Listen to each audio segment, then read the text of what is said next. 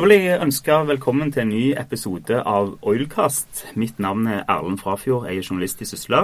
Med meg i dag har jeg Kure Knudsen, sjeføkonom i Sparebank1 SR Bank, og Glenn Stangeland, journalist i offshore.no. Velkommen til dere to. Takk skal du ha. Takk. Offshore-markedet for vedlikehold, modifikasjon og det såkalte ISO-markedet, altså isolering, stillas og overflate, har stor betydning for oljeserviceselskapene. Og i et kraftig nedgangsmarked så det viktigere enn noen gang å skaffe seg sånne kontrakter. Siden i fjor høst det delt ut jobber på dette markedet for rundt 40 milliarder kroner, med Statoil som den klart største tildeleren. I denne podcasten skal vi snakke litt om hva selskaper som står igjen som vinnere, og hvem som tapere etter de store kontraktsrundene nå i vinter. Og hva kan komme til å skje fremover med de serviceselskapene som står igjen med for få jobber. Først av alt, Kure, hvor viktig dette markedet for servicebedriftene? Det jo et veldig viktig marked, og ganske stort marked, og et marked som av og til glemmes når vi snakker om bare oljeinvesteringer.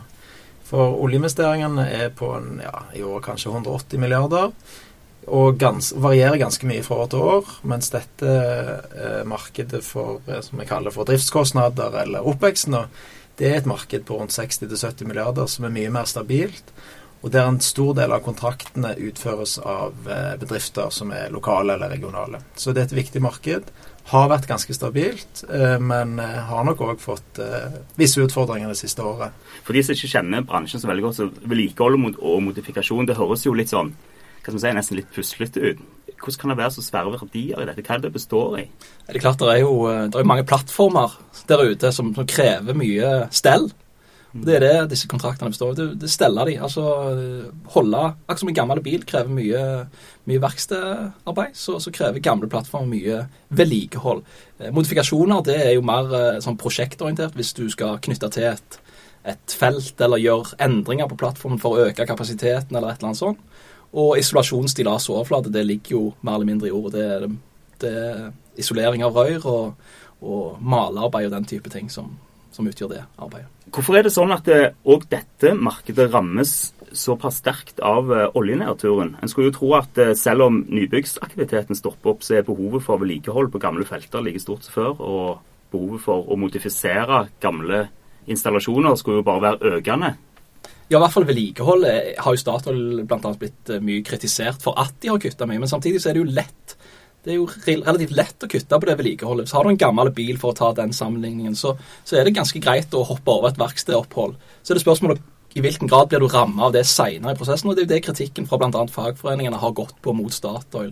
Samtidig så tror jeg også at det relativt store muligheter for effektivisering. Statoil gikk ut med tall for sine mekanikere for 2 år siden, og da var det snakk om 3,5 timer effektiv skrutid. Og det klart, hvis det eksisterer samme tall for disse jobbene, så det klart at det et enormt effektiviseringspotensial, og det nok det Statoil prøver å ta ut, så vil bare fremtiden vise om de har spart seg til fant, eller om dette en smart strategi. For vedlikehold og modifikasjoner var noe av det første som ble kuttet, for det ganske enkelt å redusere aktiviteten innen det feltet. Det nok så, bare for å legge til litt, så det jo, det 2 ting her. Det ene jo å gjøre tingene mer effektivt, og det klart vi har jo en ganske lang oppgangsperiode bak oss, som nok har gjort ting dyrere enn hva det i normale tider, så du hadde nok en del å ta av der i utgangspunktet. Og det andre jo rett og slett at nå blir ting billigere. Så det ikke sikkert at antall skrutimer går noe særlig ned, men når du får en 20-25% nedgang på prisen du betaler for det, så vil jo markedet falle. Og det har vært et marked også som har vokst mye, der kapasiteten har blitt bygd opp. Så klart at det jo elementer av overkapasitet også i dette markedet. Det at dere har delt ut kontrakter nå for 40 milliarder bare på et par måneder, det høres jo voldsomt ut, men det jo både vinnere og tapere her. Det ikke 40 milliarder nye kroner som pøses inn i dette markedet. Nei, i beste fall så det jo et nullsumspill. Det jo kontrakter som fortsetter, eller at du bytter leverandør. Så spørsmålet bare og dette jo rammekontrakter, så spørsmålet i hvilken grad mengden vedlikehold blir større eller mindre, og det jo helt umulig å si ut fra disse kontraktene. Men det illustrerer et viktig poeng med drift og vedlikehold. Det nemlig at det på en måte løpende kostnader, årlige kostnader av ganske store summer. Som jeg sa, så det markedet en 60-65 milliarder. Rimelig stabilt, sånn, hvis du ser på Oljedirektoratet sine anslag, så jo det at det var ned kanskje 5% i fjor, og skal ned 5% til i år. men ikke sånn veldig store svingninger. Men hvis du ser ned i enkeltsegmenter, så det jo snakk om at noen markeder ble strupa i løpet av fjoråret.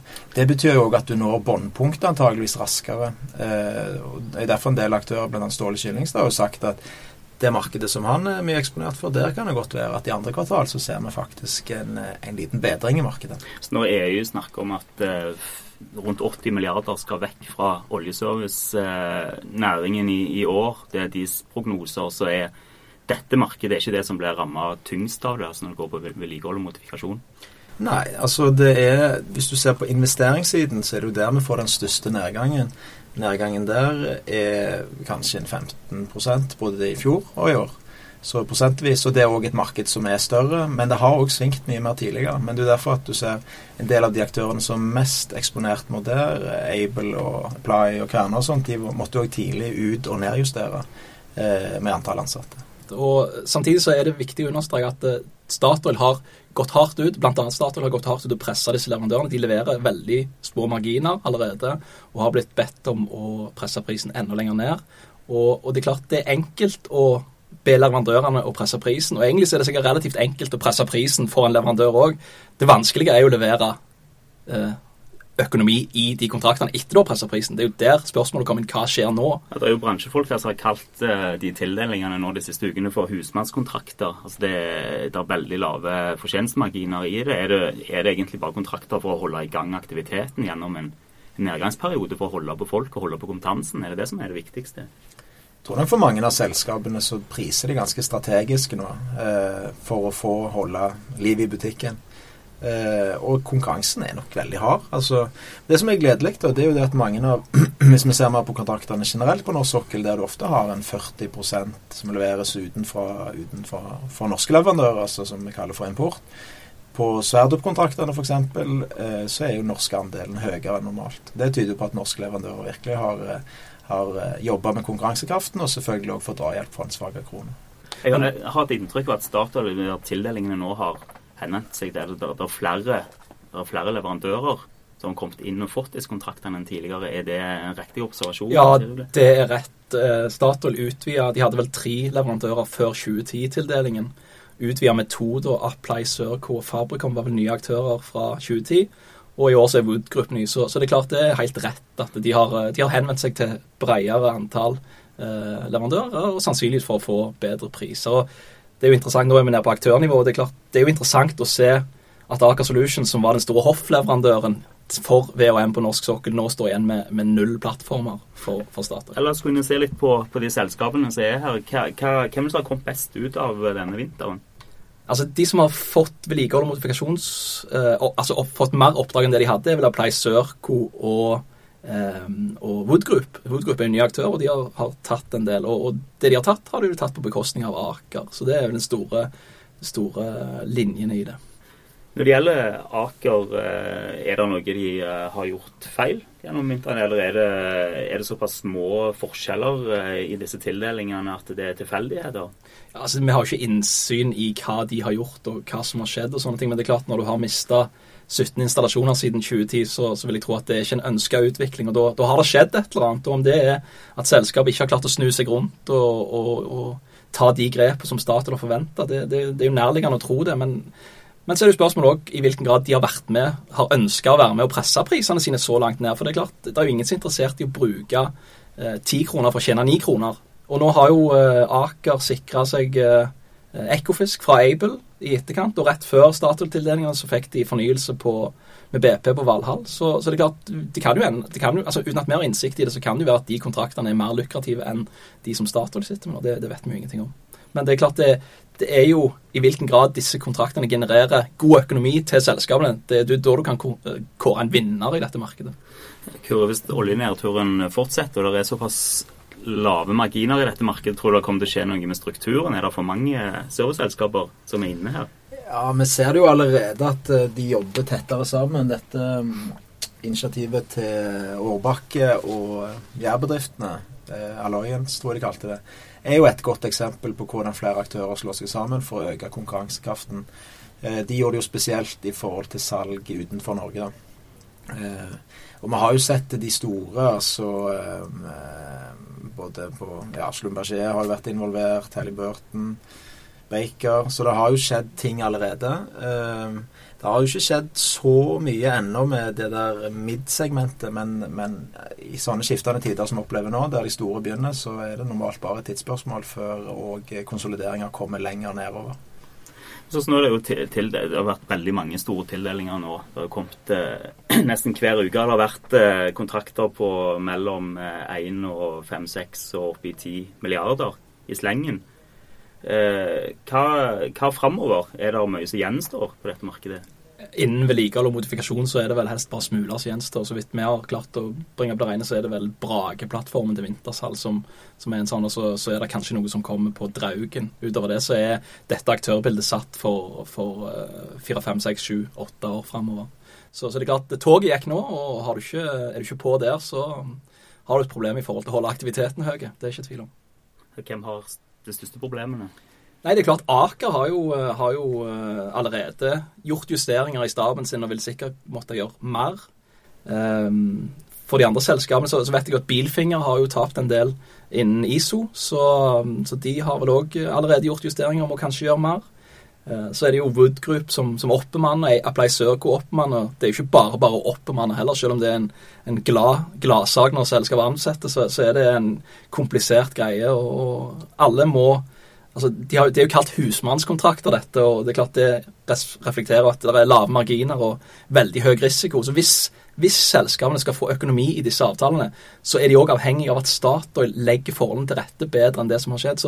Så det liksom selskapene har nok tatt en sjanse når de har tatt disse kontraktene. Rett og slett fordi at de avhengige av at Statoil legger bedre til rette for mer effektiv utnyttelse av kapasiteten. Det som vel positivt sett fra norsk leverandørindustri sin side jo at dette markedet veldig geografisk betinget. Ikke sånn, Kure? Det vanskelig å sette disse jobbene ut? Ja, de krever ofte at du har lokal tilstedeværelse, og det helt naturlig at de lokale eller regionale aktørene har best oversikt over dette markedet også. Så det et viktig marked.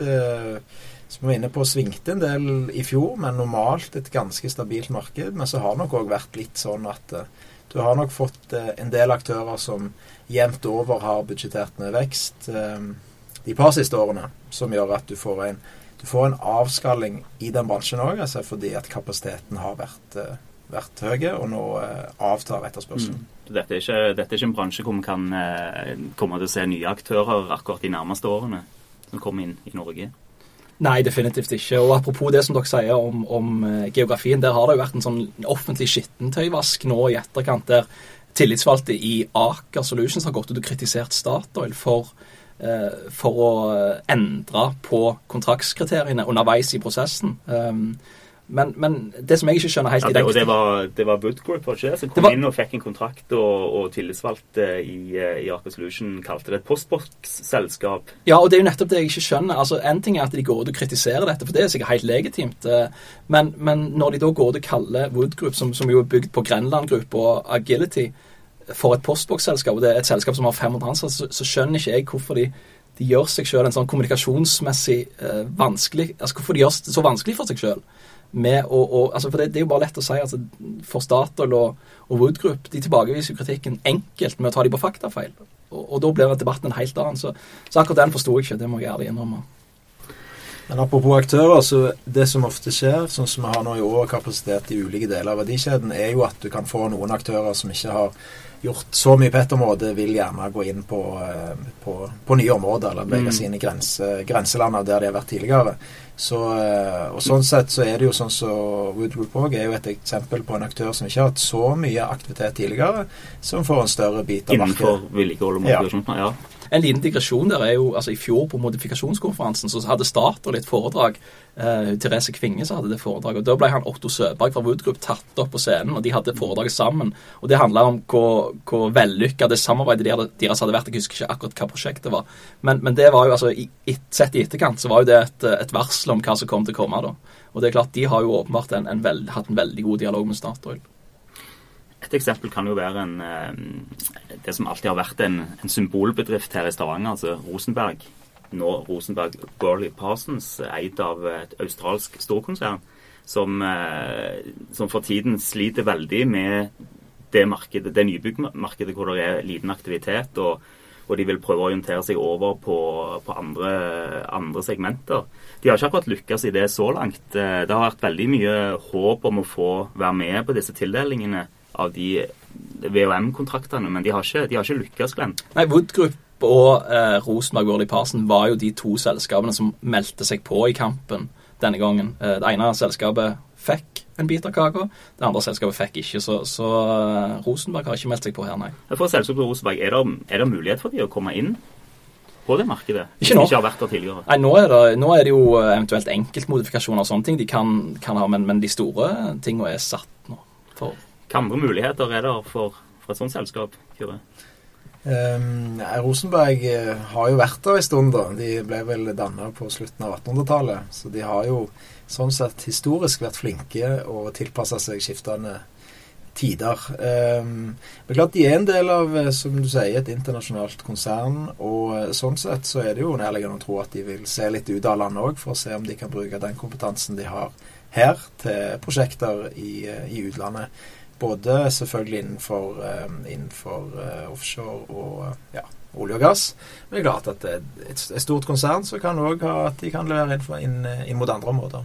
Så inntil for et par år siden så har det jo vært et voldsomt aktivitetsnivå her lokalt. Er det litt av grunnen til at en ikke har trengt å orientere seg utover? Ja, det er klart. Det var jo mye av industrien her ble jo dannet for å betjene det, altså norsk sokkel.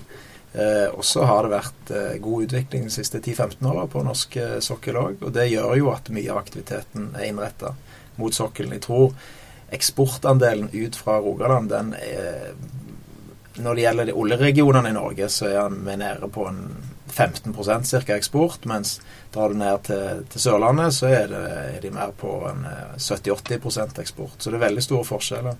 National Oilwell er jo en av de få som egentlig er store på eksport innenfor olje og gass her i regionen.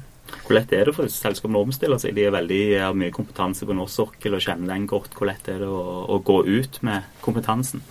Jeg tror det er gode muligheter. Altså, du har Øglen System, er jo et godt eksempel på en bedrift som har mye eksport. Jeg tror nesten 90% eksport. Har gjort det bra ute, har et produkt eller et design som har vært lett å selge. Men det handler jo også om at du må bruke tid og ressurser på dette. Så det blir veldig spennende å se nå med 20-30% svagere valutakurs, så betyr det jo at det som før var dyre norske lønninger er jo ikke fullt så dyre lenger, og vi har blitt mye mer konkurransedyktige. Utfordringen er jo selvfølgelig at i en del regioner så er det mye, sånn som det er i Norge, at markedet er i nedgang, som selvfølgelig alltid gjør det krevende å komme seg inn i en sånn periode, men med den svage valutakursen så gir det for noen muligheter. Hva skal vi tro om dette markedet på en del års sikt? Hva er behovene for å vedlikeholde plattformer? Nei, det er jo masse plattformer i drift, og det er veldig mange insentiver til å holde plattformene i drift. Plattformene blir eldre, det kommer nye plattformer til, så det er et marked som vil holde seg relativt stabilt, så det er et greit marked å være i, og jeg tror ikke vi kan forvente en enorm nedgang. Nå vil du ha en nedjustering kanskje, og du vil kreve mer effektivitet, men det er klart, det er ikke det verste markedet å være i, det er det ikke, for disse plattformene er her, og de må vedlikeholdes. Hvis du ikke gjør det, så blir du hardt straffet senere. Så han har fått seg en smell, dette markedet har fått seg en smell nå, men det er nok ikke det verste markedet å være i, nei. Men prisene er jo skvisa, så det er klart det handler jo om å klare å levere effektivt. Ja, jeg er enig med Glenn. Normalt er dette et stabilt marked. Gjennom fjoråret så vi store svingninger, spesielt innenfor enkeltsegmenter. Og de par neste årene så vil det være nok så god aktivitet her også, men det blir nok en utfordring med lønnsomhet, i hvert fall på kort sikt. Og på litt lengre sikt så er det jo å få opp effektiviteten der også. Det vil nok, du ser signalet fra Statoil er ganske klare, i hvert fall nå, på at vi skal ikke tilbake igjen der vi var for 2-3-4 år siden, men det blir en ny måte å tenke på innenfor den industrien også, der vi må takle en lavere oljepris og forbli konkurransedyktige. Da lar vi det bli siste ord. Takk for at dere kom, Kyrre og Glenn. Takk for det.